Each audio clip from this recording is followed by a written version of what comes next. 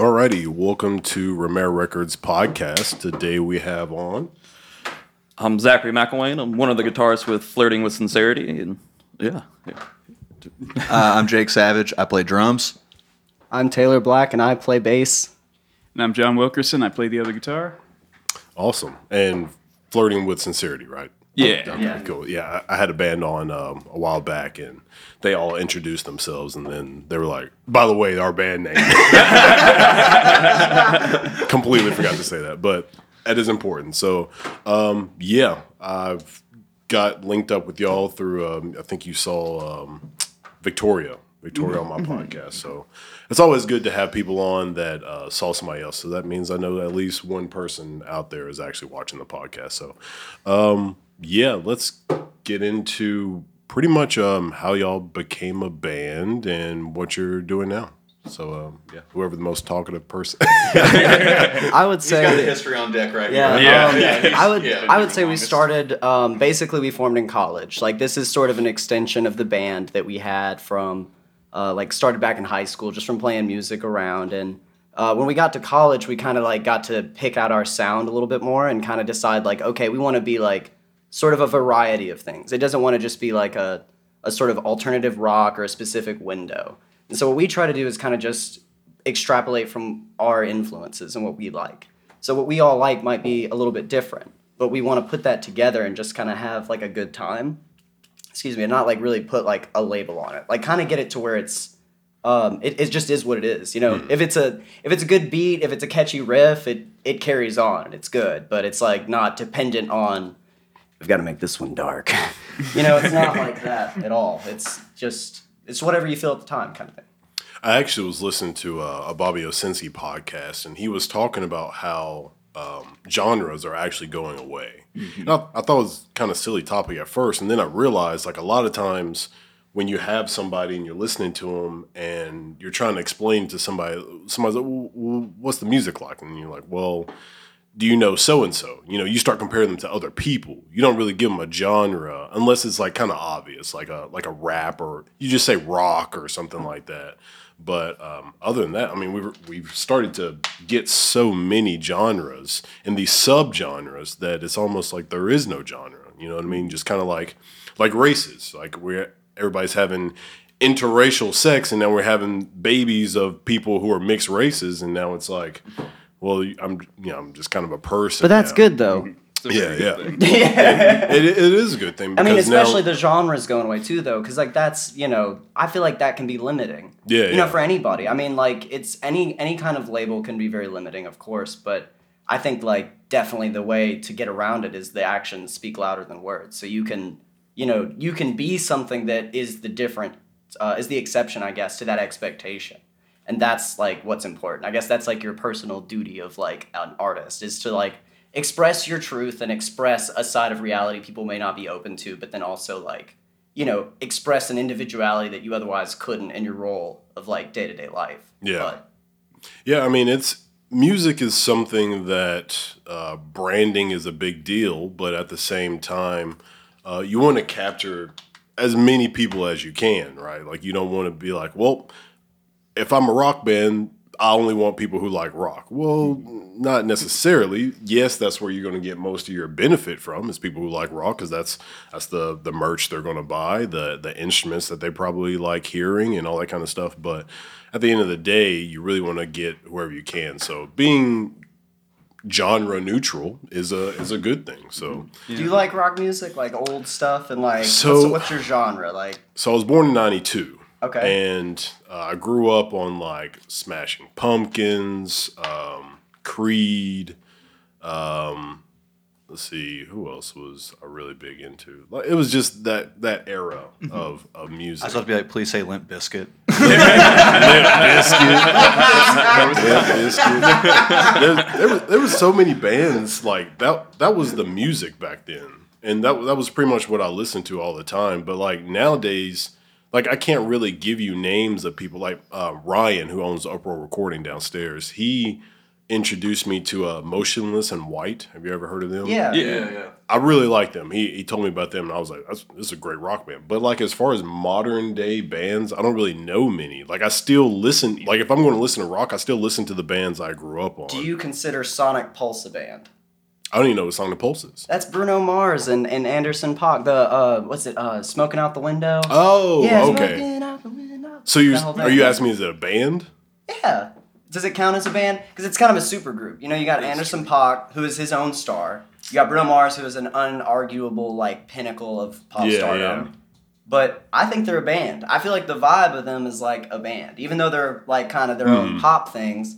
There's a collaboration involved that's kind of like gives it an edge, you know. So I guess the question is, they're a modern band. What do you like what is a band? Because so I don't know if y'all listen to Skrillex, but one of Skrillex's old albums, he takes in a sample of somebody talking, and while the person's talking, they're just describing, like they sound really monotone, and they're just like I could see in the future one person on stage just using electronic sounds. It's David Bowie. Oh, is it David Bowie? I think it's David Bowie. I think that's right. So he took that David Bowie sample. Yeah, he's taking that sample, David and I'm just like, well, yeah. I mean, that's what we have now. It's just DJs on stage, just playing some music, and you can use samples, and boom, there you go. Yeah. That's what we have now, and as you said, modern day band. That's a whole band. That might be the most definition we get out of it. Is multiple artists I feel like playing a the band same is song. like a vibe. It's like like if you get that vibe, Because I mean, really, any two people can make a band.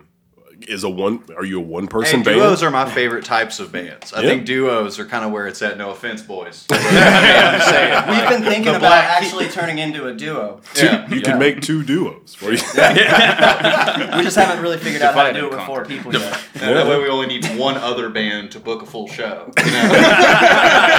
Leaves you flexible. It's going to be great, guys. 2 out of 20. Start a feud between them. Yes. Yeah, I mean, the definition of band, I think, has definitely changed with the way technology has evolved. I mean, as you said, is Bruno and Anderson .Paak, like, is that a band? Sure. I love Sonic Pulse. When I was working at FedEx, awesome. I worked at FedEx for 2 years, from 2020 to 2022, and I would just constantly, they would have this speaker, this lady who worked on the ramp, she'd bring out this speaker whenever we were inside, pulling off the slides. She would play just Make sure you get close to the mic. Oh, yeah. So, 2 years ago, when I worked at FedEx, there was this lady with this boombox, and basically she played that album when it came out, nonstop, and it was just, it was a good vibe, because 1, I hated working at FedEx, but 2, it was so fun. It feels like you're, cleaning your house, or, doing some dishes, and just, vibing to just your cleaning house music. It's a little brighter. It's like the end of the movie, everybody's all right kind of thing. Yeah. But I love that album. I love that duo. I love everything Anderson .Paak does, everything Bruno Mars does, and so that group was just yes. Yeah. But, I mean, they really brought funk. I'm not gonna say back, but they brought it to the forefront. They definitely brought it forward again. Yeah. Yeah. And I was hoping for that one. What did Bruno do? What did he do in that when he did a funk song when everybody was was it just Uptown Funk? Was that his first kind of? I mean, yeah, I'd say that was his Uptown first funk step. 24 Karat. That was kind of a funk song. Just his style of music is for everybody, and that is something that I don't think a lot of musicians think about when they're making music. I deal with a lot of rappers, so especially them. You have to, if you want to be on that level of where Bruno and all them are. Their music speaks to everybody, whether you're a baby or you're 90.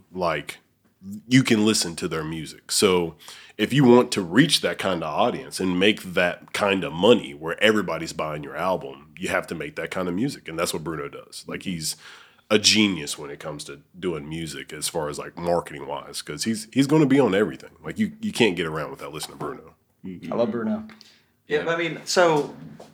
we say that and you have to have that mentality if you want to make that type of money, but there's nothing wrong with not wanting to do that in any way whatsoever though, right?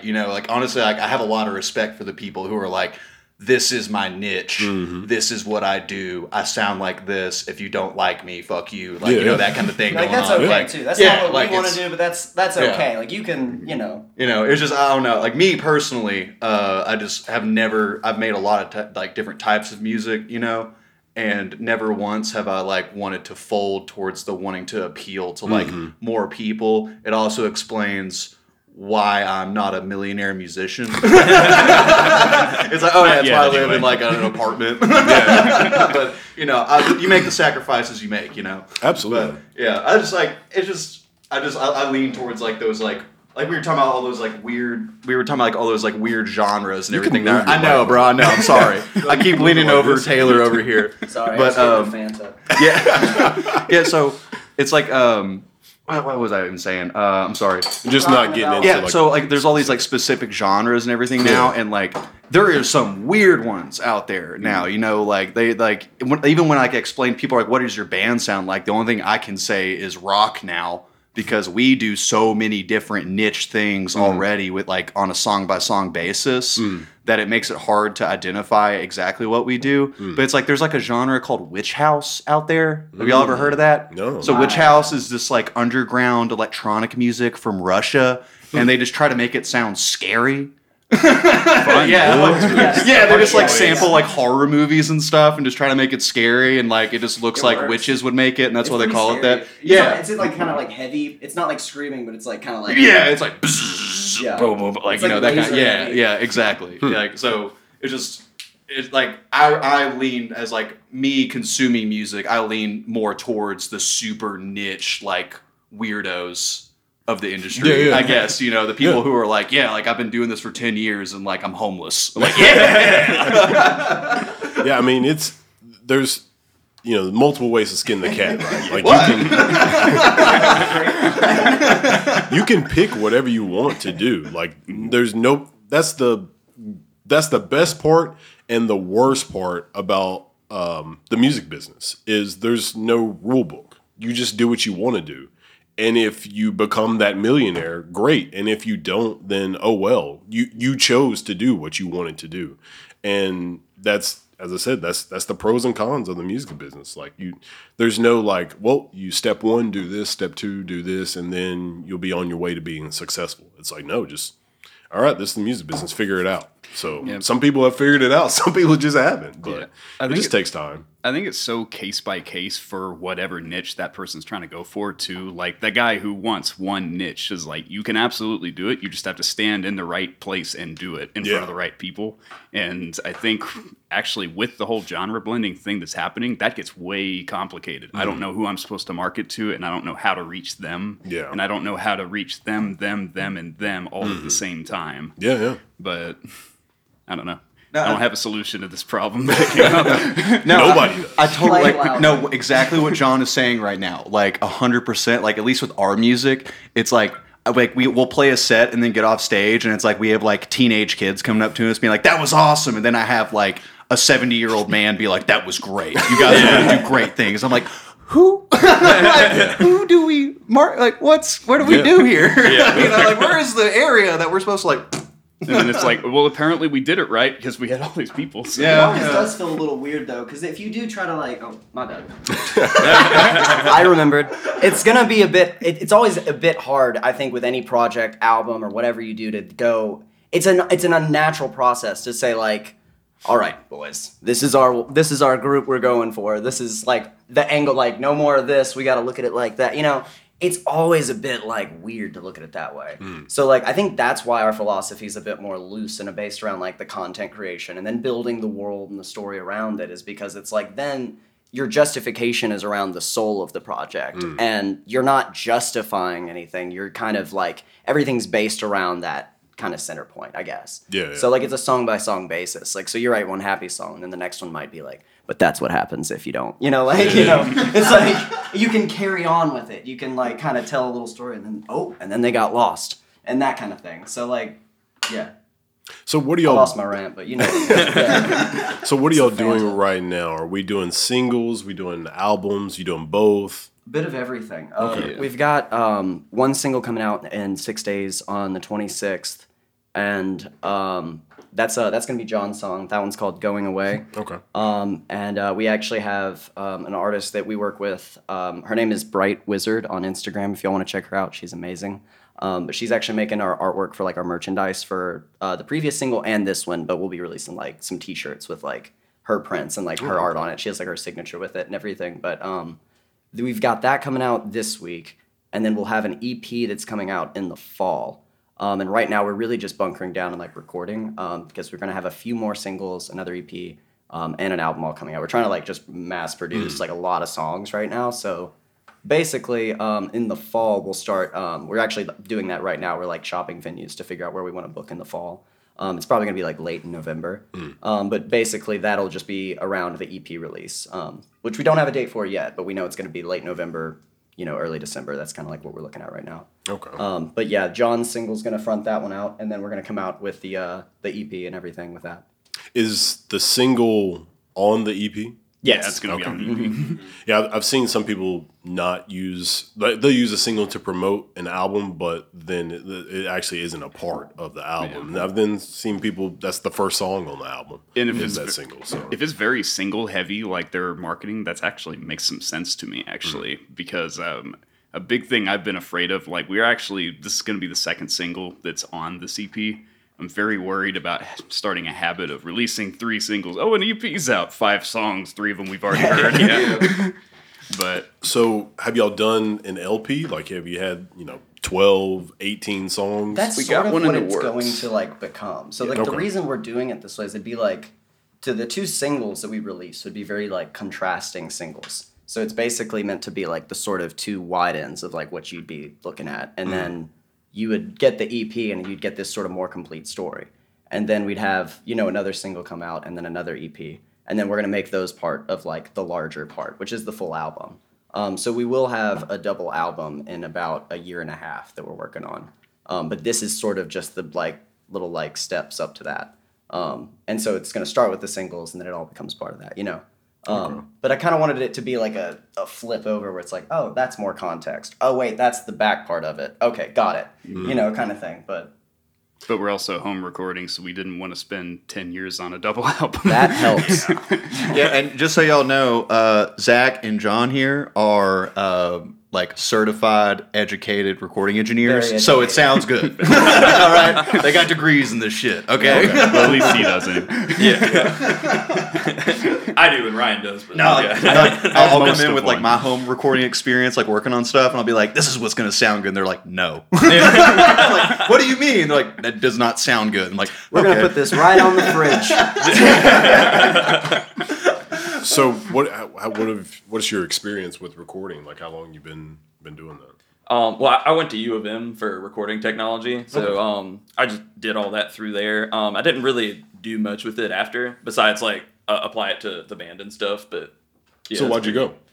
I just love music. I wanted to go to college for music. I didn't make the cut for performance. I was going to go for saxophone performance, but I just didn't make the cut. Okay. And then I moved to sound engineering, so I was like, this stuff is cool. This is like the black magic of how music is formed. Yeah. I just got into it, but yeah. And yeah. Oh, go ahead. So I decided to do music business, and this is kind of funny, but 18-year-old me looked at the math requirements and said, oh my God, recording technology requires calculus, and I don't want to do calculus again. It sucked. So I did music business, which requires statistics, and I've like barely tried and passed. But like when I starting at like 13 or 14, my dad started getting into just like buying music equipment, hosting bands. He started actually just like for church events and stuff, doing the mixer board on like their, I don't know what you call it, like the Oktoberfest type events they always had. And so I never got a formal education in how to do live or recorded music, but just like 10 years of experience up until that point. Okay. So basically touching the stove when it's hot and going, oh, I probably shouldn't do that. Yeah. I would say it's very crucial, like, especially if you have a band, like, it's crucial that all of you have some understanding of, like, what's going on. Like, from start to finish, the setup, the DAW that you're using, how you're recording. Like, They're all you really should good have about just that. a little bit of knowledge about everything because that helps out tremendously. I would say, like, for sure, like, all jokes aside, like, when it comes to, like, recording, that's the part, like, I think, all, like, take a deep pride in. We basically, like, we all did go to school for music and stuff. I didn't finish. He didn't finish. He's our degree boy. Yeah. But Sorry, John. I thought you finished. My bad. I'd like to apologize. I was like, John totally finished. My bad. Here at the Bureau, we'd like to thought say you walked, dog. our bad. Now I step right up to the line and then step back one. But yeah, like, I think, like, the thing is we picked up little bits and pieces, and the same way, like, you know, when I reached a certain point in college where I was like, I honestly don't want to end up at a certain point of debt. Let's be realistic. If I have a music degree, I'm not paying this off efficiently. Not doing anything I enjoy. So the thing to do, if I want to get better at music and I want to have the time to excel at that or get to be a better songwriter or anything, is to honestly take the hit, start making money, try to pay that debt off, and meanwhile try to, you know, actually build up my sort of, I guess, momentum. Like, mostly as a songwriter, songwriting was really important to me. And I realized, like, working 9 to 5 or doing this or that, it's going to be very hard to do songs. Like, you can do it, absolutely, but it's a huge sacrifice, and everybody that's doing it knows that. So, like, it's just a lot. I mean, I'm still doing that now. I'm totally, like, working a 9 to 5 and doing songwriting, but it took a long time to kind of master that, like, master your own energy and your own time, and just knowing, like, yeah, I'm not going to do it on Tuesdays. That's going to be a Wednesday, bro. That's going to be a Wednesday. But, you know, we do what we can. We make it work, and it's getting better. But the thing is I think we all have different, like, levels of what we like to go into music-wise. Like, me and John are the music theory nerds. Like, we're super into theory. Thor is incredible at improv. That's his nickname, by the way. We call him Thor. I was like, pause. But yeah, basically he's the shredder. He can, like, just come up with something, like, on the spot and just improv basically like a jazz legend over everything. So, like, The it's- chops guy. Yeah, it's chops, and then, like, he'll put jazz in, like, a rock riff or something, and, like, it's crazy. Like, it's cool stuff. But we've all got, like, different, like, I think, angles and, like, talents. The cool thing is kind of just when you kind of, like, lock in. It's just, you know, like, that kind of, like, it feels very, like, trancey when you, like, actually lock in with, like, a bunch of different people and y'all just, like, you know what I'm saying? Yeah, like, yeah. that's a cool feeling. Who's the lyricist in the group? Like, That would be honestly? Jake. Looking at this guy. I write some of the lyrics. I think a lot of the songs just started off as, like, some songs I was playing around with. So, like, I kind of got the lyrics right now, but we all help out on lyrics. Jake's got a whole, like, song or two. You got 3 or 4 now. Yeah, that we're working on for the album that are gonna have, like, it's all his lyrics. I didn't touch it. That was all Jake. And then John's got a few as well that are basically entirely his. I mean, we'll help each other out, but, like, you know, I'll even go to them if I'm like, yo, like, I don't like this. What is this? Like, you know, if it's a very obvious rhyme, like, or something that just doesn't quite hit, you know, it's good to have somebody to check with. But yeah. I just want to go on record here saying Taylor is very jealous of my lyrical ability. I want that to be on record. All right. It's not true. Hey, Nothing can you more to scrub say. the last 5 minutes? So for the lyrics, like, I always with bands, I'm always curious because I work with many bands. But so, like, in rap, you find a beat and you listen to it, you write lyrics, you go record it, you're done. How are you doing it with your lyrics? Are you just like, oh, I've got a tune in my head, I'm gonna just write these lyrics and we'll figure out the music later? Or do you already have, like, how does that work? So for me personally, the way I approach writing lyrics and stuff is I have a much more minimalist style of songwriting than I would say every single other person in the band. Like, I just find one riff and just play it over and over and over and over again, and I just kind of, like, off the dome, like, freestyle, like consciousness, just say stuff, you know. But in my mind, I'm trying to capture, like, a moment or in time, or, like, a certain way I was feeling at a certain time, or, like, I'll even go as far as, like, making up a person who doesn't exist that's in this, like, real fucked up situation. Yeah. I'm like, how would they feel? And then, like, I'm just kind of, like, free associating things, and I'll write all that down and I'll read it line by line. and the ones that are good, I'll like put a check mark by it. And then like I'll kind of just, editing. It's all about editing, like just take that out, take that out, take that out, take that out. And then by the time I'm done. So you always write by hand? A lot of the time voice memos. Oh, okay. Yeah, like I'll just I'll be just like set the my phone or a microphone down or whatever next to me with a guitar. I like writing on this. My dad makes guitars, and he made this little piece of shit cigar box guitar, and it's 3 strings, but it's just so pathetic sounding that it even makes the lyrics even better. How dare you say that about your dad? Hey, hey, Dad, I love you. Your guitars are good, but that cigar box sounds like a piece of shit. And that's why he loves it. Yeah, no, it's great. It's electric. You can plug it into an amp. It's gnarly sounding.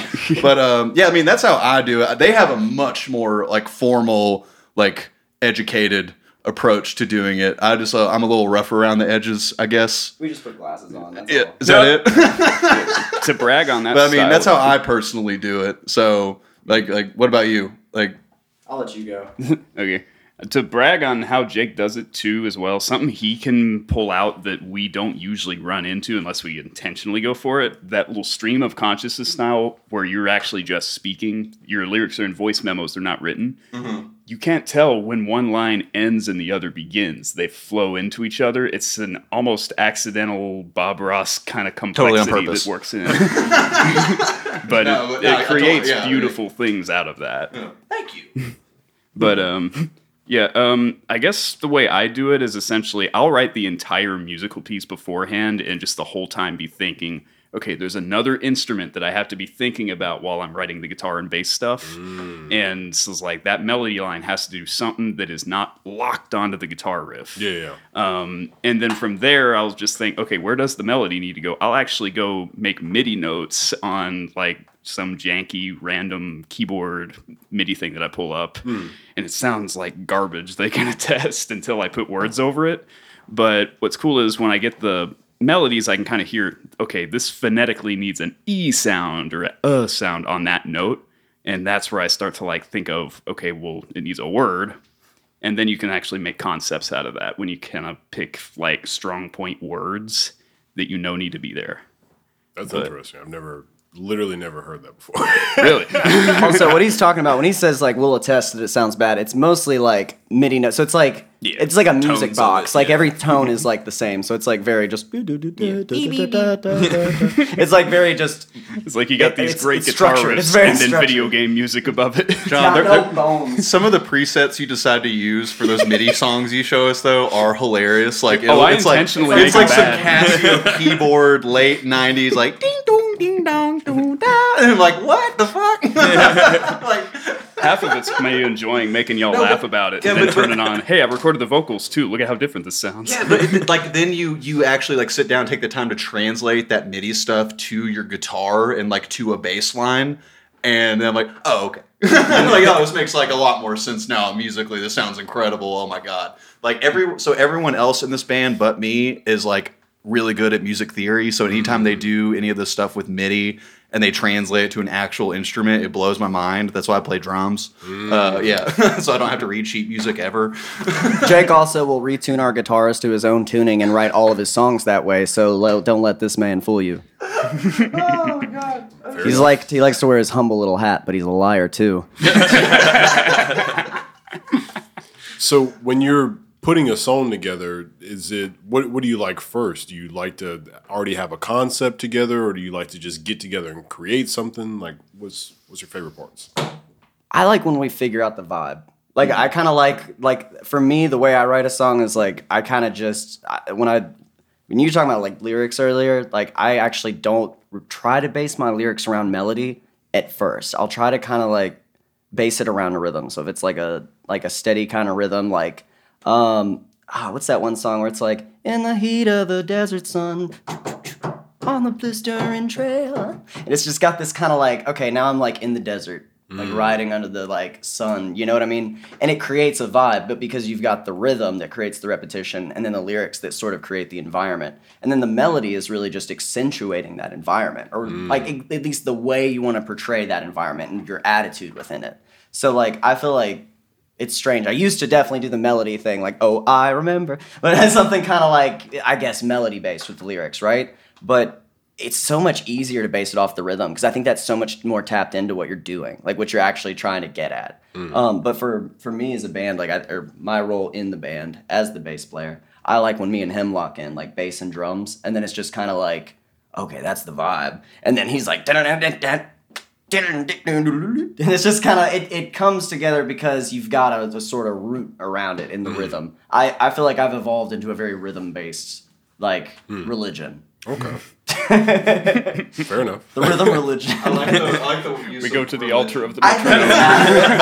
I think there's rhythm people, there's melody people, there's both people, but we'll argue. Like that's like I think my mom's very lyrically based, and then my dad doesn't care about lyrics at all. He just wants a good vibe. Like he just wants to party. But then my mom's like, I don't want to like hear about your ice cream sundae, bro. Like I want to like give me something. Like everybody's different. But Yeah.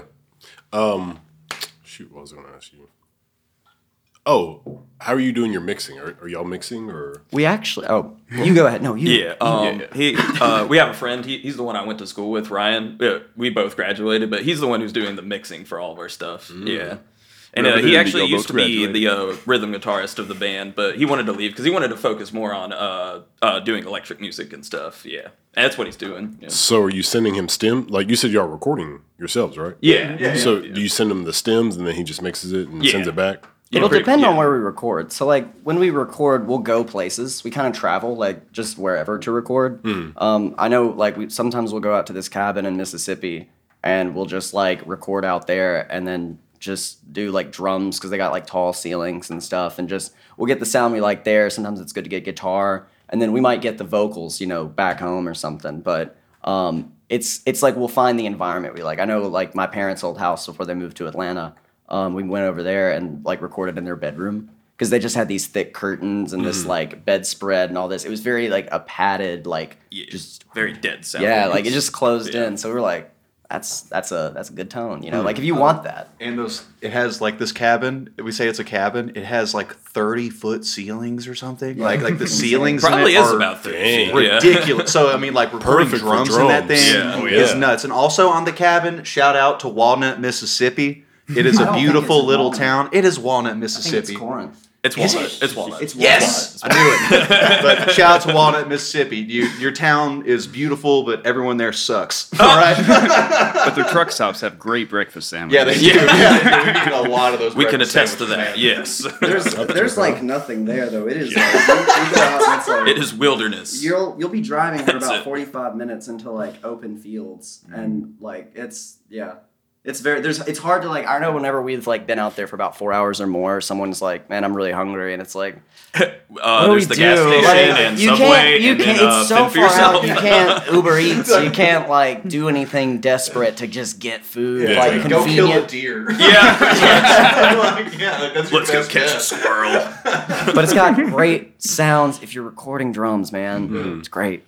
That's dope. I mean, I haven't seen any places like that are like around this area. So I mean, when you can find those places, it's pretty cool. Just stick with that because you know your sound. Like a lot of great engineers, they like certain rooms because they like that sound they get out of that room. Yeah. Notorious is Abbey Road Studio 3 and like Capitol Chambers has the famous like reverb from that, and there's a couple other ones that they're just known for the sound that you can get out of those rooms. Like people will record specifically there. Like I heard Bruno when he came here to record Uptown Funk, he specifically loved the sound of Royal Studios, and that's why he came here to record Uptown Funk. Is because he wanted that sound. That's right. He specifically. recorded that here with Boo Mitchell, right? Yeah. Yeah. I think he recorded that entire album here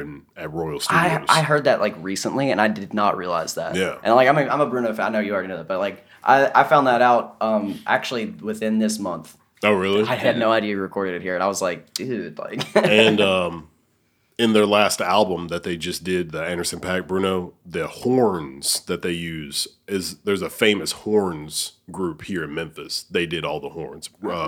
What's his name? Boo Mitchell recorded the horns at Royal Studios. So, That is so cool. yeah. But there's it's like a famous group that they did all the old music as well that Memphis is known for. Like this, I think it's like the horn section of Memphis or whatever. They have like a name to it. They're just notorious. Have you ever heard of Lucky 7 Brass Band? Yes, I actually had on Victor Sawyer. I I him on love this Victor. podcast. Yeah. Yeah, no, those guys are great. Like, they put on a great show. We saw them at, where was it? Where That did one we spot last they played see him? forever. The Bluff? No. No. When the it was Railgarden, wasn't it? Yeah, Railgarden. Yeah, that's right. They were playing there, and they like got out. I don't remember which song it was, man, but they like got out and they're like playing the trombones, like getting into people's like. Yeah, they were like space and standing on the tables and stuff. It was Dude, super everybody was rock star. just Yeah. like they opened up to it, and they're like, yes, they are the most rock band. They're the only brass band, but they're the most rock band brass band, and they're super cool. They're more rock They're a band. than They're a band. I didn't see this shit. You missed it. He was in the bathroom. They did a whole set. And it was so fast and high energy. You just missed it. They played at what is it called? Bar DKDC or something. Yeah, that's cool. They played there. I like that place, And yeah. like at the end of their set, they just like went outside and just started playing in the streets and like played When the Saints Go They Marching do that. In. They'll do cool stuff yeah. like they did Yeah. When the Saints Go Marching In. They did When the Saints Go, and as they were finishing, they were marching back into the bar, and it was like, this is the sickest thing I've ever seen. They put a lot of Nice. time into their performance, Yeah. and it shows, and it's so good. So shout out to Lucky 7 Brass Band. Yeah, Shout out to anyone who plays in a second line band. That stuff's awesome Yeah, when it's you're really marching hard. through marching through the streets and stuff. Like, I love that shit. I was in one very briefly, and it is the most difficult thing I've ever done musically. No offense, guys. I do believe that. like doing like the snare, like they have the snare right here with the bass drum strapped to your chest, and then you have like the thing, like the hi hat is a little like thing attached to your finger. Are you serious? Right here, so you're like, yeah, shit's hard as Dang. fuck, dude. You gotta Yeah, go like, in step dude, two. and they're like the dudes doing that in New Orleans are like 1,000,000 years old. That's the secret. You just do that. Yeah, dude, it's so cool. that's It was wild. fun. Yeah, I think I actually had on, y'all know Louise Page? Yeah. Yeah. So I think I had her on, and then Victor and who else? Somebody. Oh, actually, I had on Elizabeth Craig after Louise. She and plays then- violin with Louise, right? Yes. Yes. And then Victor used to be in their band, Mm-hmm. and then he made Lucky 7 Brass Band, I believe. I'm getting the story right. And then I had him on my podcast. So I've had like all them on. But yeah, great Memphis groups around here for sure. I'm actually interested on like the venues that y'all play at. Where do y'all go? Well, I would say like we used to play more. Like we sort of switched gears with COVID. So like before all of that, we were very much a gigging band. Like we liked Show every 2 like weeks we and would stuff. show up at your house and we would have a smoke machine. We would have we Laser light blinking like thing, to like hang up. we like to do that. That was Now we're fun. mobile recording. We used to be mobile live setup. Yeah, like we used pretty to much. we used to really put on, and I know that we're like revving up for that, but what we really want to do is make sure that we have a large cache of good music and just like, you know, a wide selection of stuff, I guess, to last us in the future. That way we can kind of keep that, you know, dripping in, and then at the same time doing these shows and everything. But the main goal is to get back to doing that. When we were playing, though, to answer your question, it would be High Tone. We did a show at the new High Tone, actually, since they moved, because they moved right Oh. at the start of COVID from their old location. I did not know that. Dude, their new, Wait a building, minute, so their High- new building's so High cool. Tone's the one Yeah. that's like is upstairs in the building, right? That's the Yeah, new one, yeah, yeah. that's the So new where's the yeah. old one? The old one like was down it the was street. it was so like imagine the 1 same minute down the setup, right? street. Okay. Except instead of the upstairs being the sick part, it was like sideways. So when you'd go in, you got your bar, that's normal, right? Mm-hmm.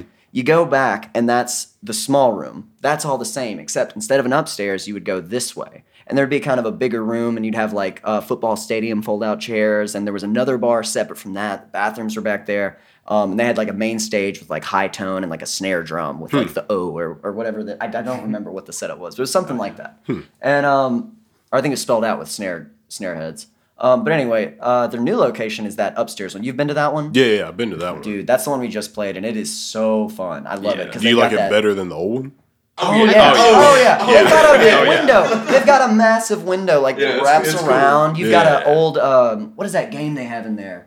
Oh, not it's like a pinball, Teenage Mutant Ninja Turtle yeah, like arcade Teenage thing. Mutant Ninja Yeah, Turtles. it's You fun. got a coffee table and like just all this hodgepodge furniture, like a green and orange chair. It's a vibe, man. I love that stuff. Also, it's still the perfect amount of dirty. Yeah, but they don't. I don't like venues but they that don't. are like crisp. Like It's super dark crisp, still. It's like, very high tone. like, But there is no there. smoking, so they don't have smoking in there anymore. So it has like a lot cleaner vibe in that way. Like I didn't like that, but that's just me. You can't smoke in there anymore? It's a new rule, so make sure you don't smoke. Yeah, I'm not from here, by the way. I'm from Alabama, so that's Okay. anytime like. That's the cool thing about having all Memphis people on my podcast is y'all are teaching me stuff. Like as I'm going, like I had one guy on telling me about. I love talking about food. And this one dude was talking about like all the barbecue places. He's telling me about Big Bill's. Do y'all know what that is? Yes. I have not. So you know, Yeah, right? I do. Big Bill's barbecue. You're a Big Bills guy? He was saying it was good. Yes. Oh man, I'm not going to be that guy. Hold on, hating hold on on. a restaurant Which- podcast right now. Which Big Bill's? Wait, well- Because he said they're different. He's like Yeah, they there's just a different made. location. He said they just made one. Well, I mean, I had this podcast like a year ago, but he said they just got a location.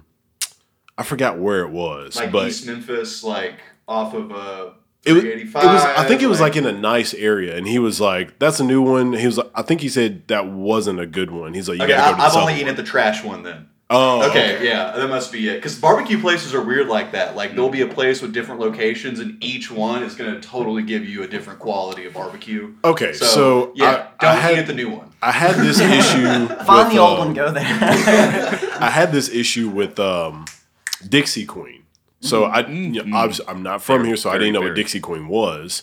And then everybody's talking about, oh, you got to go to Dixie Queen. I'm like, all right. I checked out Dixie Queen. I was like, this is not that good. But I live in Cordova, so I went to the one in Cordova. And then like somebody I know posted that they're like, man, I went to the Dixie Queen in Cordova. It was trash. And I was like, okay, this dude always talks about how great Dixie Queen is. And I told him, I was like, yeah, I went to that one and it wasn't that good. He was like, oh, yeah, it's a horrible. You got to go to the one in the hood. That one's the better one. I was like, oh, okay. I had no idea the hood one was the better one. He was like, yeah, if that menu don't look crazy, then it's not a good one. You got to know your way around. I was like, all right, cool. But yeah, I guess it's, just certain places and certain locations just got different food. So When did you come to Memphis? 2019. 2019. Okay. Yeah. What's your like favorite part about it so far? What's your kind of take? We won't tell anybody. So my what do you call it? My whatever opinion. Basically, I will say that I'm kind of disappointed in the barbecue. Okay. I don't think it's as good as advertised. It could be better. I'm The from Little be- Rock and said the- the same thing. The best barbecue I've had from here has been from people I know. Like they've just cooked I will barbecue. vouch for that. Dude, That's been yeah. the best Yeah. barbecue. Yeah, I've had. like I can see that. the best barbecue spot in Memphis is just this old dude on the corner at the no, he sets up his smoker at like 4 a.m. All right, and he just sells meat until he sells out, and it's at the corner of Park and shit. It's like between Getwell and Highland. There's like he just sets up his trailer on this random Yeah. corner. You're okay? gonna you have know to who I'm talking about. Well, I don't know what you're talking about, but I know But- where that is. Yes, So. it is. the vibe. It is the Yeah. best I get the vibe. barbecue. I get the vibe. I Like feel he the sets up like a little tailgating tent. He has a smoker out there, and I've gotten his barbecue like twice because I've gone as early as 8 a.m. and this dude's already sold out. Right? Like, bro, yeah, dude. Barbecue like, breakfast. I wanted Who wants a barbecue at 8 barbecue at a.m. 4 So I in the went to him. Okay, and it was incredible. It was delicious, and I hope he's still doing it. I See, haven't seen nobody him. has ever mentioned this on any of my Oh, podcasts. dude! I talk about food I don't know all his the name. time. Like, there's no sign, nothing. It's just a dude smoking meat on a corner, dude. Like, We just did everyone a disservice. it's between Getwell and Highland. We should take a field trip at 5 There you go. a.m. All right, yeah, I'm down. We don't Yeah. want it to sell out. Right? Yeah. After Yeah, this bro, podcast, like, he it's- just sells out in 5 Gotta get minutes. some of this barbecue. It is so bomb. Like it puts all like rendezvous and shit, like all those places, man. Like yeah, it's so good. So I've had like I all totally the agree with commercial. what you're saying. Yeah, I've had all the. I guess not all the. So I think I've had Corky's. I've had Rendezvous. I mean, they're okay. I would say that my favorite so far has been the Barbecue Shop. Have you had that? No, I haven't had that. I haven't That's had that. probably been my favorites. The Barbecue Shop. But Wait, is that the yeah. place off Summer? I'm horrible with areas, honestly. Okay. Yeah. I'm trying to remember where that is because like I'm familiar with the name, but I've never had it. Yeah. But yeah, that's probably been my favorite. But yeah, that's as far as opinion. Like the areas, the areas are kind of weird to me because, as I said, I live in Cordova, and that seems like it's got most of the stuff that I need is Cordova. So I'm like, why would I need to go downtown? Mm-hmm. Now downtown has all the bars and stuff like that. Like Cordova doesn't have like a nightlife. So if you need nightlife, you go downtown to Memphis. So that is one thing that Memphis does have. But honestly, like I did expect more nightlife. Maybe I'm not getting out as much as I should. I don't get out much, but when I do, it's like to see an artist that I know, they're performing at like a High Tone or Growlers or something like that. But yeah, I don't know. It also seems like there's kind of two Memphises at night, if that makes sense. There's Madison and then there's Beale. Yeah. And they are two very opposing sides. sides. Yeah. Nightlife on Madison's weird. I like Where's Madison? Madison's, it's like give me Midtown. Yeah. Malco Theater? The big old, okay. Like Overton Square. It's like okay. There's like the studio on the square. Okay. There's We got a new hotel. Yeah, there's a big ass hotel there. The Memphian. Okay. I think that's what it's called. What is it? Crosstown Concourse is still kind of included. Locals there and like Memphis Pizza Cafe. It's they built it all up and all this shit there. But like along there are just so many good bars where like you can just start at like one end of Madison and about 4 a.m. You're at the other end and you're like, where the fuck am I? To me, that is what makes a big city, or that's how you start getting into a big city or a good city, is when you have multiple areas that people can go to, and it's not just like, well, this is our downtown. Because that's how old cities were meant. Like I'm from a really small town. It's called Aniana, Alabama. 6,000 people is the population, or at least it was, but it's grown. But anyways, there's a downtown, and like that's where everything is. So when you're in a big city, you want multiple downtowns where like people can spread out and like, oh, you need to go this place.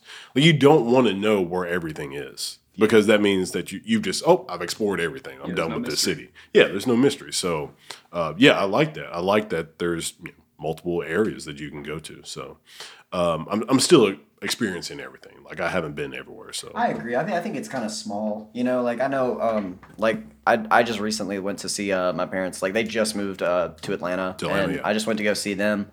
And that dude, man, it's just such a cool city. Yeah. Like it's just so many places. Like when you're just driving through to go to. Like we went to, it was cool, like, just looking out the window to see the places we were passing on the ways to the places we were going. They took me to, like, all their favorite places they like to eat or whatever and kind of showed me around their area and, like, this is the artsy area. Yeah. And, like, that's cool, man. Like, I like that when you're, like, driving around, somebody can be like, and that's where the art guys are, and that's, like, here's where we all go and work out, It's like, it's a little world. It's a community, and you can drive between the worlds, and, like, I like that. I think I like that better, like, the bigger city vibe. So I feel that, like, the sort of Madison or downtown vibe is very limiting because it's a duality. It's just this or that, Did you see Stone Mountain? Stone Mountain? Yeah. Is that the one with the lady?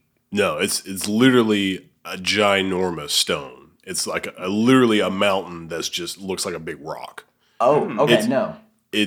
It's kind of along the lines of Mount Rushmore. Like, it's literally just this big, massive, smooth stone.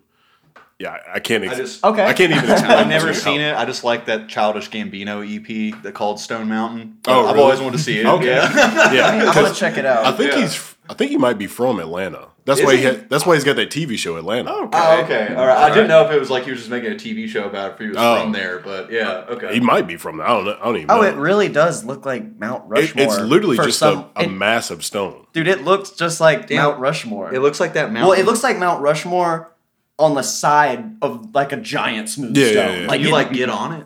Yeah. I think so. I think you can. We got reminds me planes of now. Yeah, I got this thing called a ladder, dumbass. Pretty tall.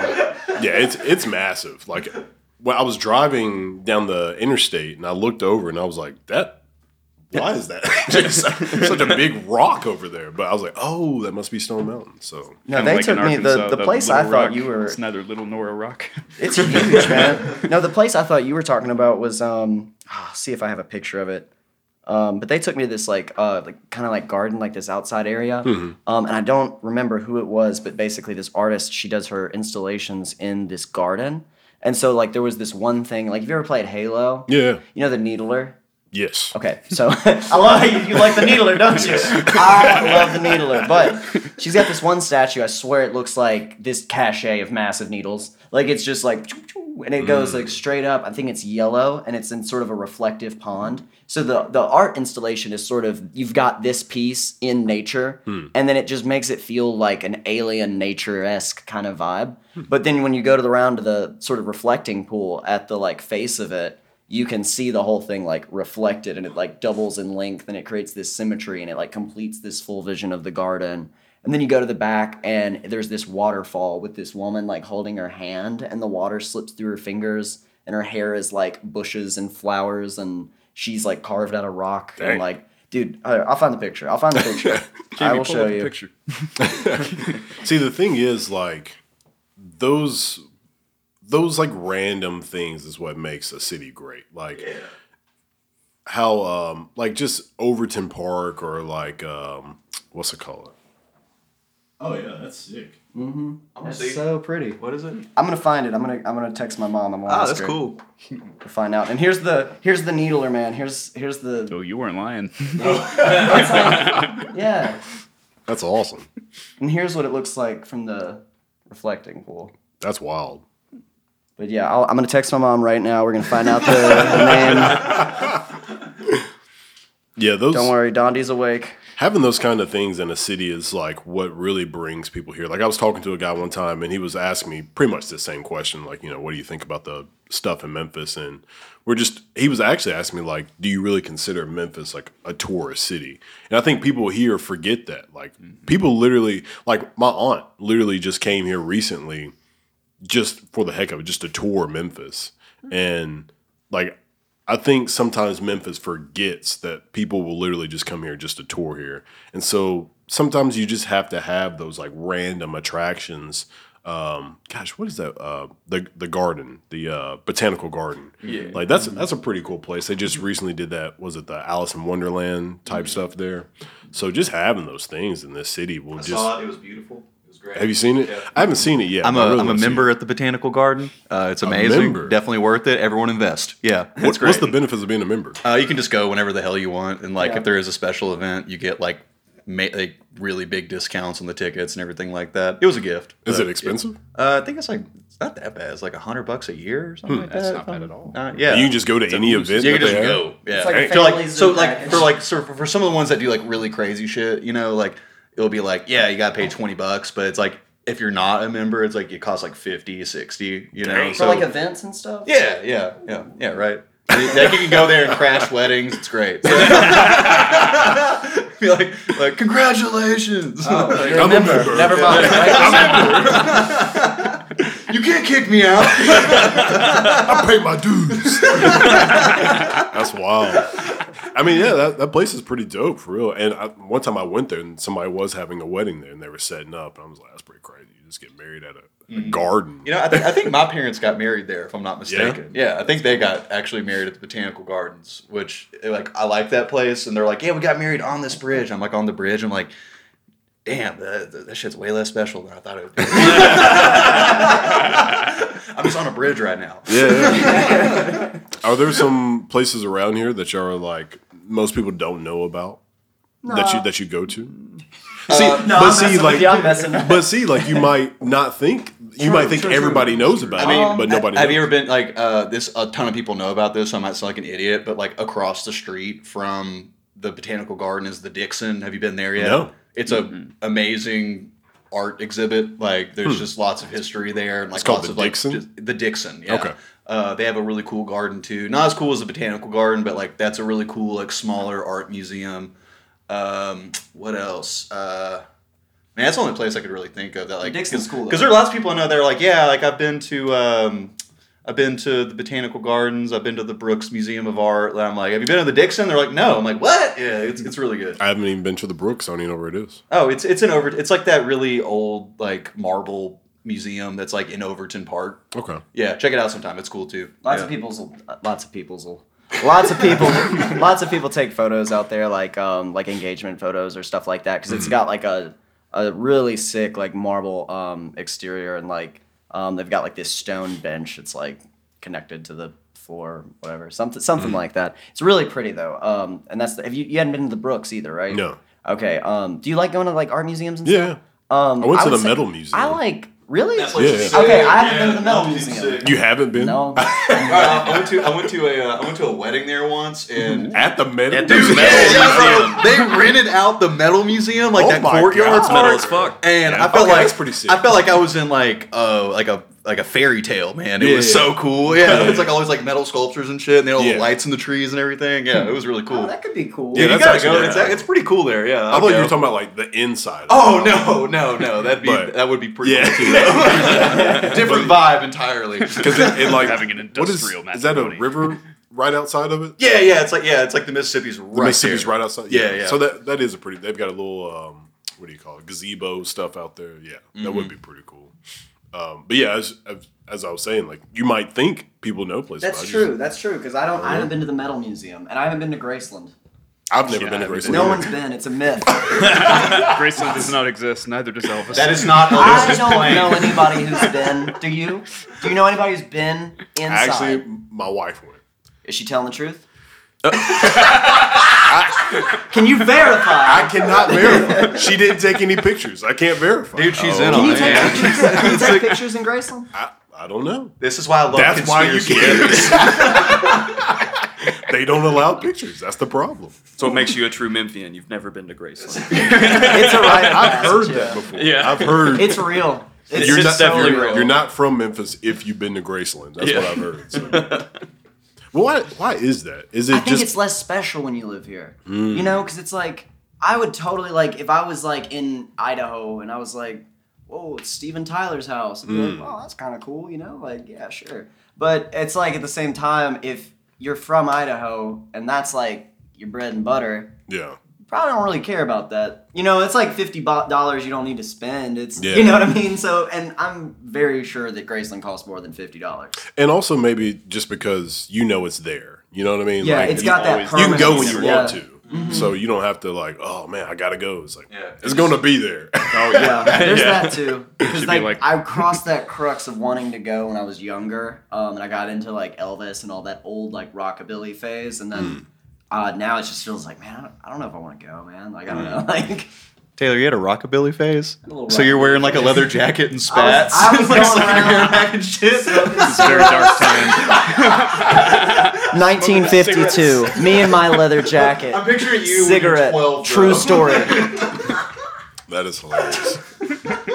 and I've heard a lot of people like from this area, just they don't really care about the Memphis, the Elvis storyline, stuff like that. So I did hear that movie was really good. Have y'all seen the movie? I have. I watched reviews. I've heard, and it I looks have good, heard it's but- awesome. Yeah. I've heard it's awesome. So apparently his manager was like a douche, and Yeah. so he, from what I heard, somebody was telling me about the movie. Sorry, spoiler alert, but spoiler, and I haven't even seen the movie. But they said that like he was like super illegal, like he couldn't go out of the country. He's from Germany, right? I don't know, Okay. but I think they were. so, I yeah. thought he was from the country with all the windmills and shit. Now, is that not Germany? Do they not have windmills? I don't know. Like, you know, they wear like wood. Like, Sure. I don't know. Never mind. I'm not gonna I don't do think we this. should list like what we would associate with Germany to get back to windmills. We're calling you out, Germany. At the same You gotta time- get on that windmill game. They might have been into wind energy at some point. That's not crazy to say. But he was saying that like the guy couldn't leave the country because I don't know like what reasons why, but he was saying that that's why Elvis didn't do any shows outside the country. It's because his manager couldn't leave with him. So he's like, well, you're not going. I can't go. You can't go. So, and like Elvis was huge. I think it was with like Japan or something like that. And you think how big Elvis would have been if he had toured all over the world. Yeah. We think he's huge now. He would have been massive back in the day. But at the same time, if you angle it right, it can be an advantage. Like the same thing as Tool never put out anything on downloadable music platforms up until like a couple of years ago. So everyone was like, "Oh, They couldn't got to wait go for to the it." record store to Yeah, go yeah. to Tool. These things are exclusive." So I imagine like Elvis records must have been kind of solid gold in other countries yeah. because of that. Oh, yeah. But it dude, makes a yeah, mythos of dang. it. Yeah. It's hard to come by. So it makes a whole mythos of Elvis, but I also still wonder. still don't have the internet, We'll though. never actually know what Elvis's like numbers would have been Yeah. had he actually gone to those places. So Yeah. Internet Elvis numbers would have been way up. Oh, my God. oh yeah, they're gonna bump those numbers up. They're rookie numbers. I mean, people like Michael Jackson right now still have great numbers. So, like, imagine them at the height of things. I always talk about Soulja Boy. If Soulja Boy had like came out now with like TikTok, he would have destroyed TikTok. Oh, dude. Oh, And- I've zeroed down my mind. Yeah. And Yeah, always, absolutely. I do think about like the different, like certain bands or just artists who didn't get a chance to be in this like internet age. Like, it's crazy the advantage that we have now, but also the disadvantage, right? So y'all are a band. So let's go the broadest category. Y'all are a band. So you are competing with all other bands that exist. And, you know, then you kind of get down into your niche, like, you know, the genre, subgenre, stuff like that. But like, it's hard. Like, music business is hard. Like you're competing with literally the world of music because they have the world of music, right? Like you were talking about Elvis's collection of music, and you know it was basically gold in other countries because you had the physical sale, right? That's the only way you could listen to Elvis. Well, nowadays anybody can listen to anybody at any time frame, so it's that leveled up the competition. Also made ticket prices for live performances go woo. Yeah, absolutely. Like it's so expensive now. I think that I saw that thing that was talking about old bands in like the 70s. It was like $5. Check out. You know, it's like some huge band. I don't even remember who it was or what the context was, but it was something like, you know, obviously inflation too. But like Yeah. even with inflation, they were like, this doesn't. Yeah. This don't make sense. I think that the whole like virtual concerts have y'all done? First of all, have you done that? We're tried really one. interested. So like, I know Louise Page. We were talking about her a second ago. I know she's trying to get one started. She made a post recently where she's saying like she's looking at kind of shifting into that to kind of just mainly be considerate of, you know, people who don't want to like, you know, get COVID or can't afford to get COVID. So like I know she's trying to get a bunch of acts together for that and get something rolling. It's like I think it's going to be a virtual show. You'd have to ask her, but I'm pretty sure she's getting something rolling with that. But that's like the only one I've heard of. Okay. We've like toyed with the idea, but we ended up putting our money more towards recording instead of like live performances because we'd been gigging. So it was like, should probably just record, you know, and just master that first and then get out to broadcasting. And I think the big trouble with it for other musicians is also like, it's a real hassle to get all that equipment running and just get it right to where it's like live streaming, it's in real time, and then also the sound is really hard to get right. We've played with like the Stupid Reasons in their backyard, and they've got a live setup that they do that they stream live. The Stupid Reasons? Yeah, that's the name. Have you met? It's You a haven't met band? them or heard of them yet, right? All right, so man, let me turn you on. this band, we're friends with them, but they actually just came out with their album, and let me pull this up real fast. But Gus, Shout out to Gus. shout out to Gus. Everyone loves Gus. Everyone loves Gus. And yeah, we were just at one of their shows. I just typed Gus in here. I went Gus mode. But we were at one of their shows recently. With it was them and Spacer. So shout out to Cheyenne Mars. He asked me to say that. Okay.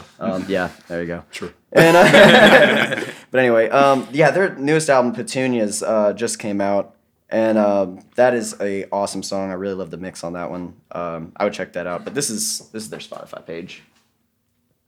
Okay. And they're local, right? Yeah. Okay. Yeah. So what They do Taylor shows in is their forgetting backyard. is we completely played a virtual show before. Yeah, that we you're did. forgetting about. Yeah, at the Growlers. Growlers. Steve. Yeah. So, Yeah. Oh, wait, but let me. wait, It was wait. the early. So this was like Super when Easy people there. were still trying to figure out how to do it. And let me tell you how weird it is playing at Growlers to nobody. Like on the stage playing to absolutely no one. So did It's you a very book weird out feeling. the venue? Yes. So you booked the venue, Yeah, and then you're like, yeah. "Hey, we're doing a virtual show."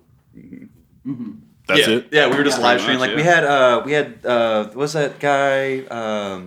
Anon the Mouse. Yeah. That guy. He was cool. He was Yeah. good. We had Anon the Mouse and the Stupid Reasons open for us. Yeah.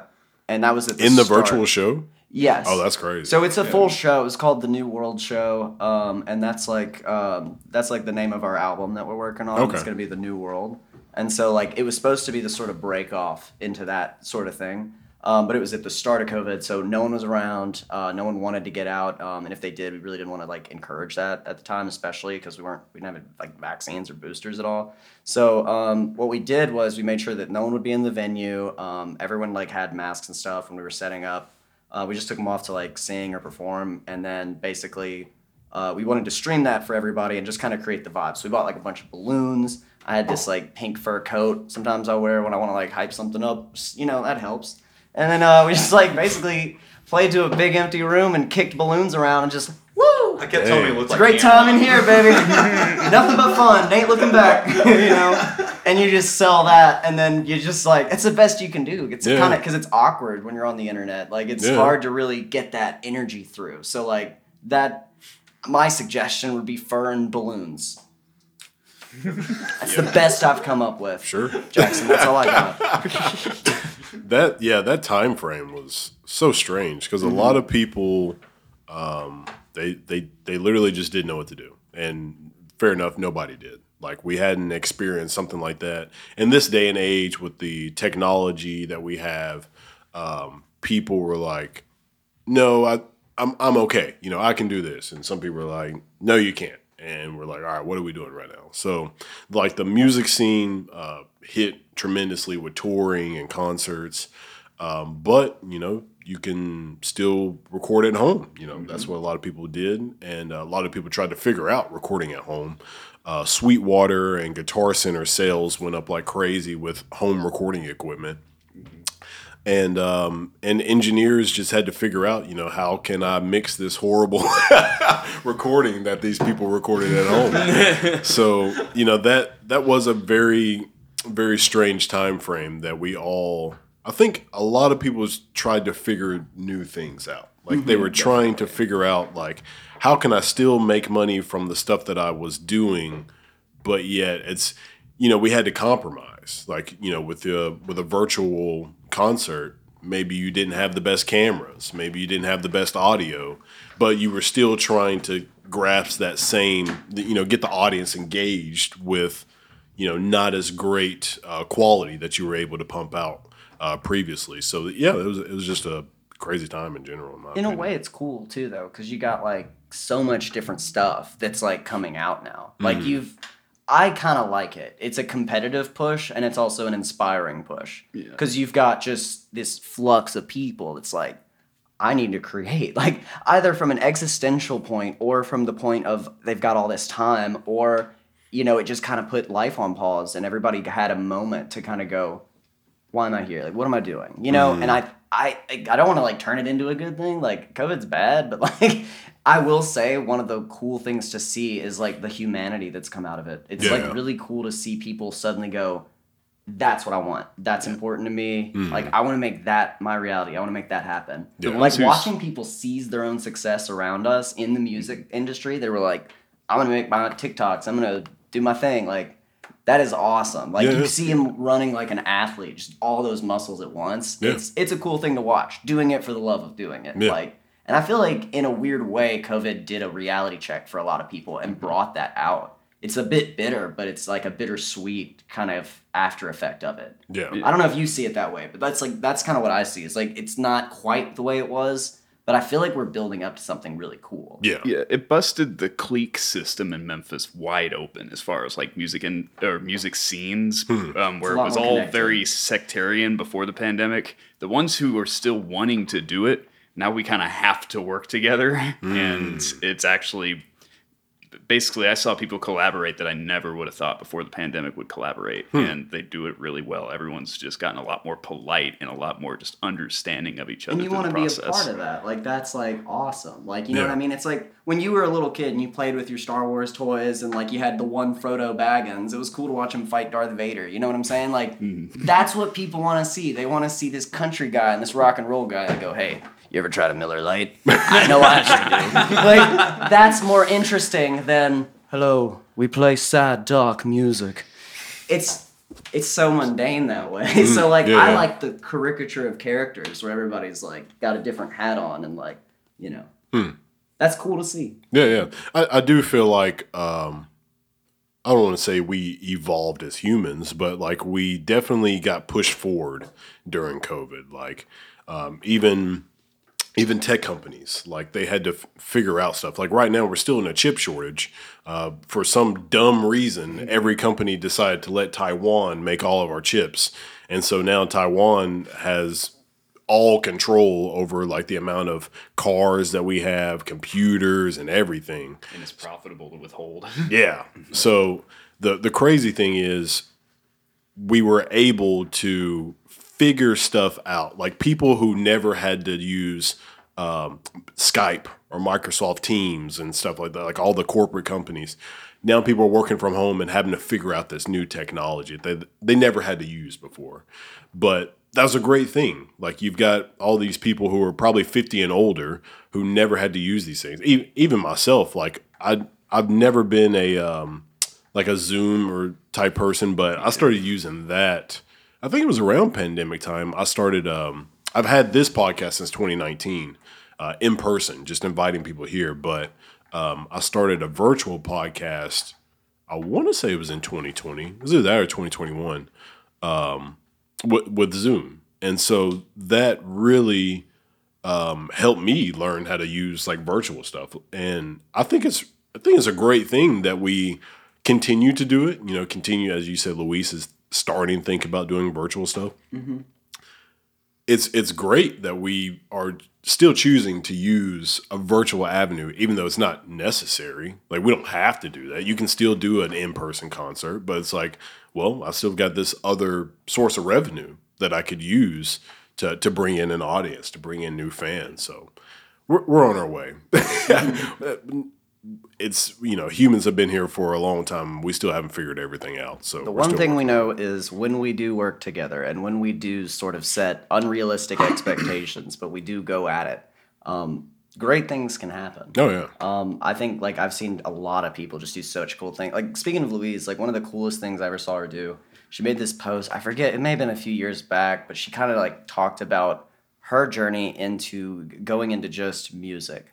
Like, getting out of her, like, normal day job and moving that to her primary, like, this is how I provide for myself. And just the kind of, like just the switch over into that of, like, you know, that's what I want to be, and now I'm doing it. And, like, I'm still not there, but that is, like, such a cool thing to do. And I feel like that's the goal, obviously, for everybody, is it's, like, a bit of an internal and external struggle to just break through that. And everybody's situation is different.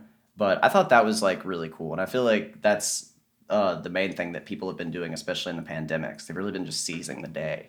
Like, the stupid reasons they make so many cool music videos, like, that's the big thing we're working on now, is we're trying to get, with the release of these songs, and once we start rolling all of this out, we want to actually have, like, videos and start, you know, getting a more visual presence out instead of just about the music. Now that we're done focusing on that, kind of blossom out. Yeah. But social media has done that to people. It's like, if you don't exist visually to people, it's like they don't even think you exist. So. And videos only cost money. You don't make money on a music video. You make something that's really cool, and you make it to where it's like a bit of your soul, and it is, like, representative of the song, but like very expensive. If you want to do them right, they're very expensive. Absolutely. Yeah. I know that some artists, they do well with the visual content, and some artists just don't do well. we can't all be the gorillas, right? Like we're just hiring cartoons to just do all of our bidding for us. And, have y'all actually even seen the Gorillas? I've never seen. I love that band. They're one of my favorite bands. Have you physically seen anybody from the band? No, I saw them at, I think they played, what's that fest? Lollapalooza? I thought it was like one guy. No, it's a band. Oh.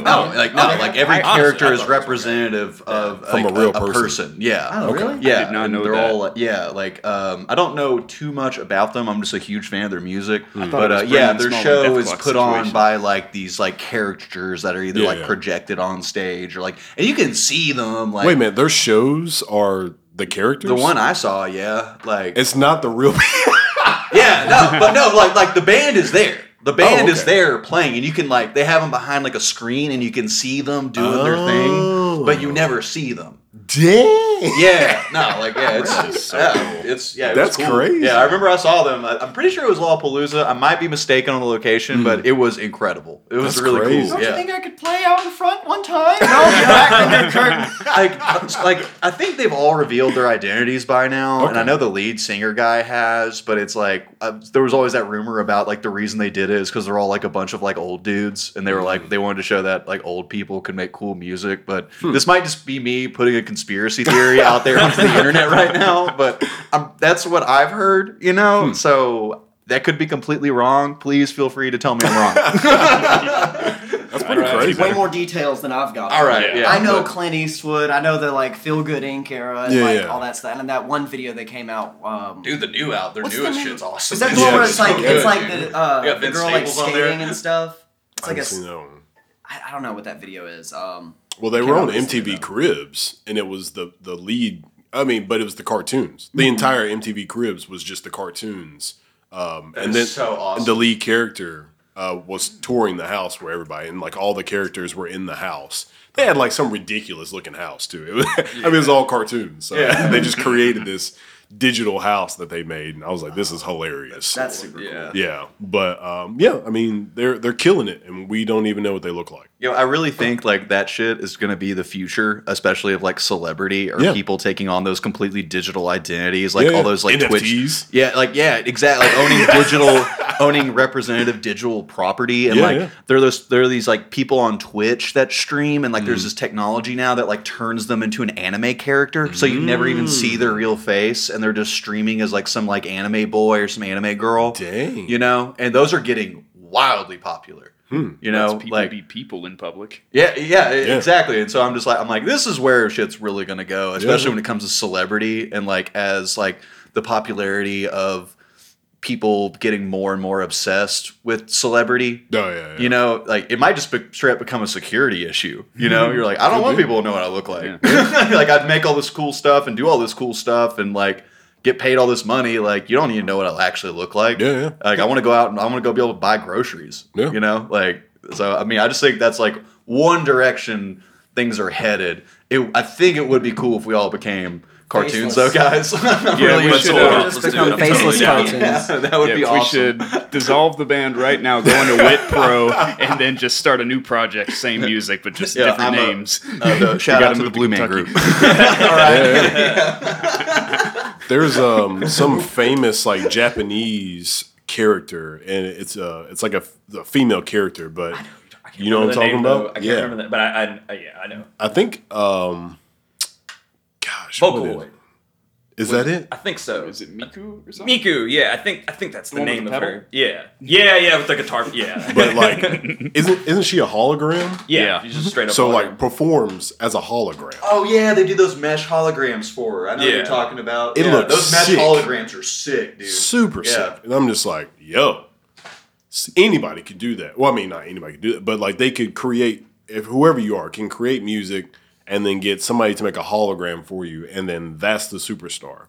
And I actually went to the Music Business Association conference in Nashville, and they were talking about what do we do about this? Because like when you have publishing in music and copyrights, who is this going to? Because computers can now make music without a human. You just, hey, make me a song. They can make you a song with composition and lyrics.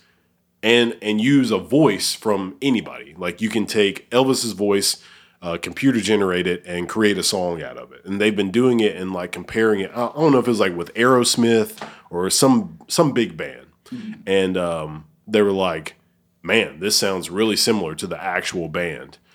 In the future is going to get really strange as far as like if we start doing that and creating digital bands, who's making the money off? Is it the person who created the software? Is it the person who created the band? This fictitious band? Like, how does that work? Are we going to see counterfeit bands that are designed AI to is soak going to up become followers? billionaires and rule the world. Dude, Just AI. piracy is going to get even weirder Yeah. because you're like, oh yeah, I made a copy of the Aerosmith AI band. Yeah. And they can just play live for you in your living room. Exactly. And it's free. So, you know, where do we go from there? And wedding bands are going to lose all of this. I feel so bad for the wedding band guys. Dang. Band similar to Robots be a wedding band, by the Aerosmith. Yeah, that junk is like I'm really fascinated in AI as far as like I don't know if you've been dealing with or both of y'all as far as like recording and mixing wise the iZotope, like all the iZotope stuff. Yeah, they have a lot of really interesting plugins. Yeah, and stuff. like I mean they're borderline allowing you to master just by a click of a button because it just analyzes your song. Like you just analyze my song. You know, analyze like all right, these are the highest and lowest parts. We think this dynamic range is good for you. This is how it should be EQ'd. This is the LUFs that it should be, and then boom, it just masters the song for you. So iZotope and other companies like that are going to make it weird and strange are the best words I can come up with. Do you know the name of that plugin and where I can get it? Because that sounds It's awesome. Ozone. It's Ozone. Is it, let's say, because the last one I used Ozone 3, but they have to be on like some way. They're on 10 just came out, I think. Oh my god, that's so cool. I think 10 just came out. But I mean, I think honestly, when it comes down to it, like automating mixing and mastering is totally different to like automating the writing and composition of a song, though. Yeah. Like when it comes to that stuff, I say more power to them because like as someone who sucks at mixing and mastering, if I can make a song that sounds okay and then put it through there and it sounds twice as good just automatically, I don't think there's any like negative side effect to that. Me personally, like more power to them. And it's not going to hurt anybody that knows how to mix, you know? Like, if the very least, it could help you if you're just like, if you want to mix something up or get a general idea, like, you know, like, no, I don't like the whole, like, when technology advances and people are like, it takes the soul out of it. Because it's like, not really, because it's you put the soul in it. You know what I mean? Component to play it's like, with. I could strum an E chord and go, that's all it does. You know what I mean? Like, you can make anything inspiring or uninspiring, but it's like, you know, I like the sort of new age of AI and like all that stuff because it's another companion for you to like deal with and mess with and create with, you know? Yeah, and it's going to create another layer to the kind of evolution of, or really the cycle of how we listen and perceive music, just because like we're going to go through a phase of, look, the computer says this, there is an objective way, this is the one way to mix this. And then everyone's going to get very bored with that. Yeah. They're going to try and break that standard operating procedure at any cost. Yeah. And then it'll circle around again. I mean, I love the fact that, like, so as I said, I listen to Bobby Osinski podcast all the time, and he's probably in, like, his late 60s or 70s. But, you know, he mixed some of the, like, the greatest bands of all time. And he'll talk about how he hated the sound of tape. And it's crazy because we have all these plugins to emulate the sound of tape. I know exactly which one you're talking about. And he talks about it all the time. He's like, I don't know why they keep making these plugins to emulate tape because I hated the sound of tape. And the fact that we're trying to go back and emulate that sound. Lower just the fidelity, essentially. Yeah, he's like, this just blows my mind that we're trying to go back to something. That would be like, well, we have done this, made movies in like black and white and stuff like that, which makes great movies. What was it, like Sin City? Y'all remember that movie? It was in like black and white. So I mean, we've done things to go back to old. I mean, thinking about Stranger Things, you know, that everything's, was it the 70s or 80s that TV show is put in? 80s, yeah, I think. But like, old is great sometimes because it gives like this vintage feel to it. But a lot of times it's like, yo, what are we doing? We're in 2022. Like, use the technology that we have. So I don't know. Music creativity cannot be replaced like with AI. Like But we have to realize the technology, the real advantage of it is it makes what we do faster. It's not so much of it's better. It's just faster. Like being able to use Ozone and just hit a button just gets you to where you were already going faster. Like a Tesla. It's just getting you where you were already going in your Honda Civic, just faster. So that's how we really need to really just look at it, in my opinion. Have you ever heard that like phrase about the I think it was Edison or something talking about the light bulb, which he didn't invent, but that's a separate story. Yeah. I don't want to get sidetracked into Edison. I could go for days, but Douchebag. total douche. Edison sucks. Yeah, I got the shirt.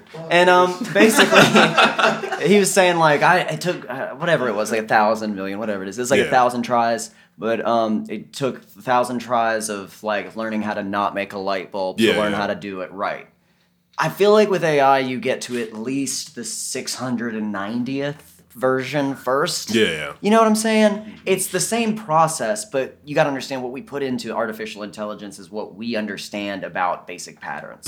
So you're plugging in like an equation or something that basically knows how to circle in on results or run hypothetical simulations to get a general idea like, I'll knock that bottle over. You know what I'm saying? Like that's all it's really at play there. It's based off of our knowledge or our experiences, and then it's running that exponentially. And that's how it makes its decisions, kind of thing.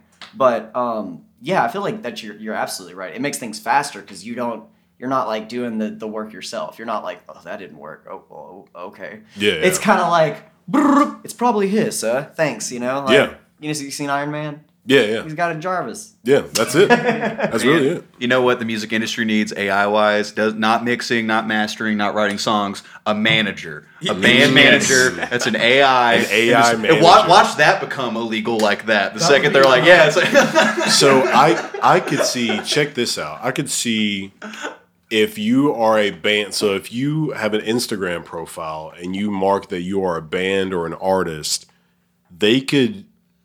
Instagram, I'm putting this out there, or Facebook, Meta. Dang, I had to go through all those.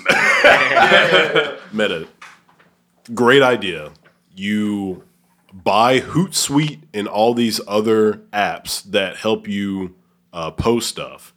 And if you're an artist and you have like an artist profile, you allow Hootsuite and other platforms and apps tell you what to post and when to post.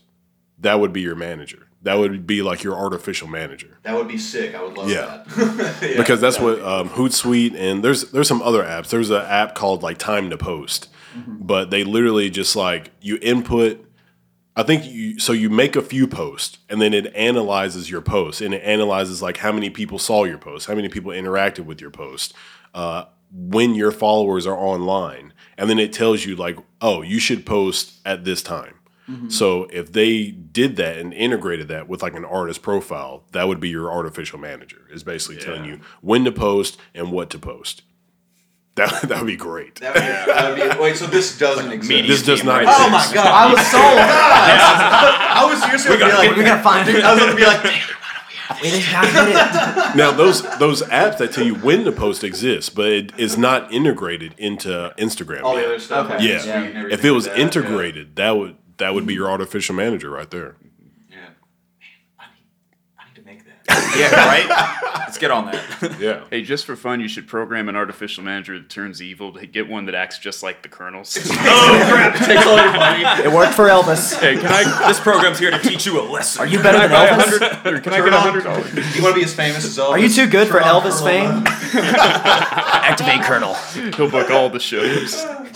He's like, can I get $100 for clothes? I'm sorry, Dave. I'm afraid I can't do that. Even sorry, have you ever heard of Bands in Town? It's a website, Bands in Town. Yeah. I mean, even something like that could tell you like when and where to book a show. If they had some sort of automation for that, it would be like, all right, there's going to be a certain amount of people in this area, this time frame, book a show at this time. That would be super simple. I mean, I'm just throwing these ideas out there for anybody who wants to make this stuff, but yeah. It definitely won't be us. Yeah, it's not coming from, but the ideas are coming from. Yeah, these are golden ideas. Yeah. These are golden ideas, like, because that's a need. That's totally a need. Yeah.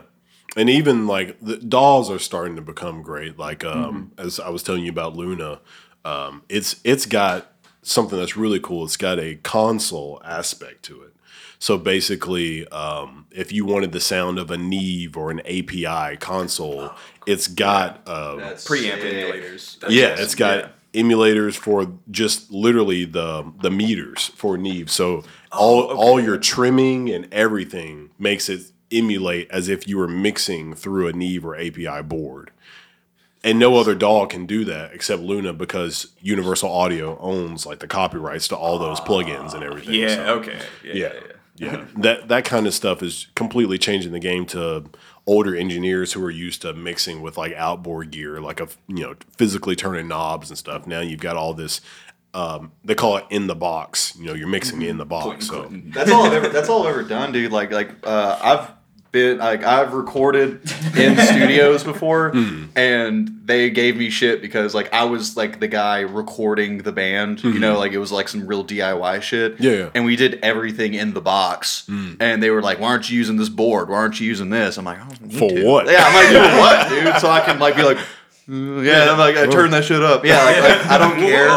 It sounds just as good. Like, it's fine. Yeah. Like, I understand running through, like, outboard effects and stuff like that, obviously. Like, especially, like, I'm a big fan of, like, outboard guitar pedals and stuff and just running digital sounds through those. Yeah. But, I mean, besides that, that's only outboard gear I'd ever use, really. Because, I mean, like you said, those emulators now, like, there's one in Ableton, like, the latest version of Ableton that's just nuts. Like, it sounds better than a lot of the outboard gear stuff, especially the older models. Like, what are you saying, the API? Yeah. The big thing, right? Yeah. When it has those like meters up top. Yeah. So like, I think it competes with those. I mean, I'm like, there's a lot of people that are going to disagree with me and call me an idiot. I might be, but like, that's my opinion. I've heard some of the best, some of the best engineers. They have said that plug-in emulations are getting really close to the analog gear. And then also heard on the podcast, Bobby Owsinski, they were talking about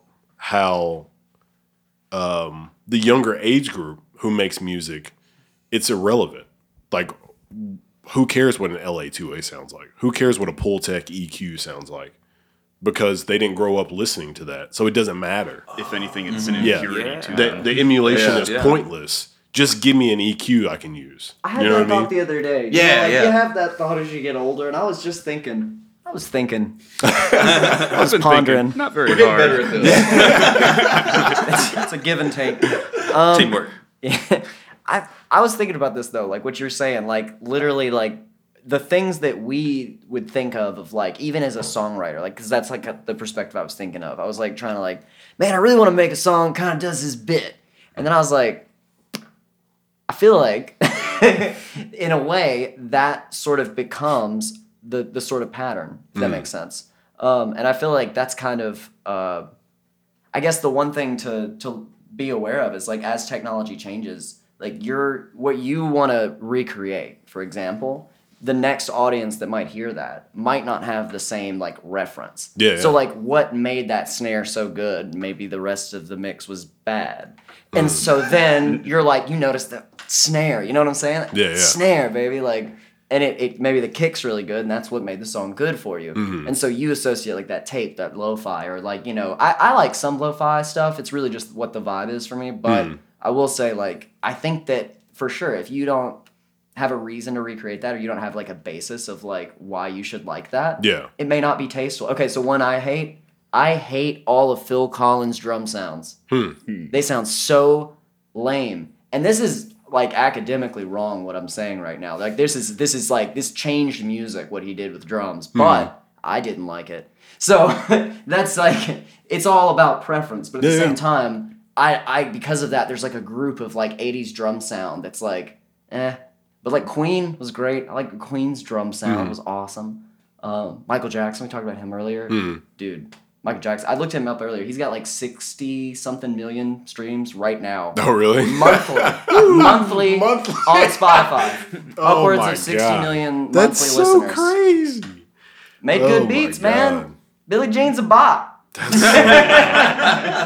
I listen to Thriller every Halloween, dude. Like Everybody does, and that's so and so dude, crazy. we're part of that 60 million 1 month out of the year, man. Yeah. But as you were saying, like literally, so if somebody's like, man, that snare doesn't sound like a 70s snare, we need to change it. It's like, who cares? Like, people who are like I've been working with Sun Person, this 17-year-old kid who is great at music in this area, but like talking to him about stuff, I'm like, this is so weird. Like, you're 17 and you're the big thing he's been doing is like hyperpop. That's like this genre. Yes. Hyperpop Oh is? yeah, obsessed with it. It's awesome. He told me about hyperpop. I'd never even heard of it. And then I'm like, this actually sounds like older music. It just sounds like the dubstep version of like older electronic music. That's all this sounds like. So his generation thinks they invented this genre when really they just reinvented an older genre. In my opinion, that's how I feel about it.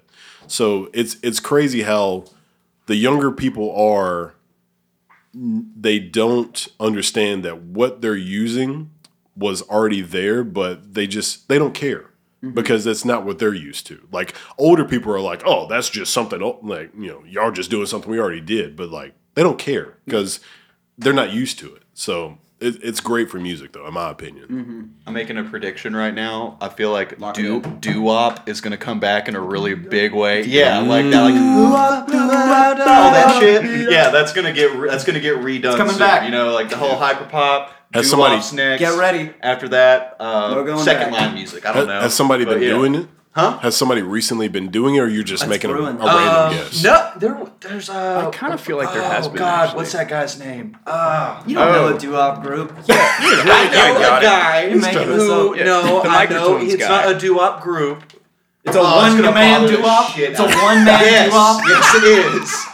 It's one guy. A bebop. You're the one, or no? Who? What is his name? The guy that does all the microtones. Oh, Jacob Collier. Jacob Collier Is that who is you're a thinking of? one-man doo-wop group, I guess. Oh wow. Well, yeah. You didn't think of him, though. You didn't think of him. That's not your point. You don't get that.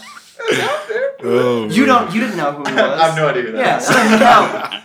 Damn it, was it's the guy gonna you come were back to thinking me. He's from he plays down in Oxford. He's really good. I can't remember. You're making this up. I'm not. He's really good. Man, it's gonna bother me. Hold on, let me get on my phone. Give me a second. Watch it be Jacob Collier. Please carry on. But yeah, what we've got rolling up is basically like that New World show I was telling you about was kind of like the kickoff start of the pandemic, uncertain, faceless journey of what comes next. So that's that big album we're working on. It's going to be called The New World, and our goal with that is really to like incorporate other Memphis musicians. I know I was talking with Tyler Mayberry. I don't know if you know him, but he plays in a few bands around here. Grand Theft Autumn. What's his other group that he plays with?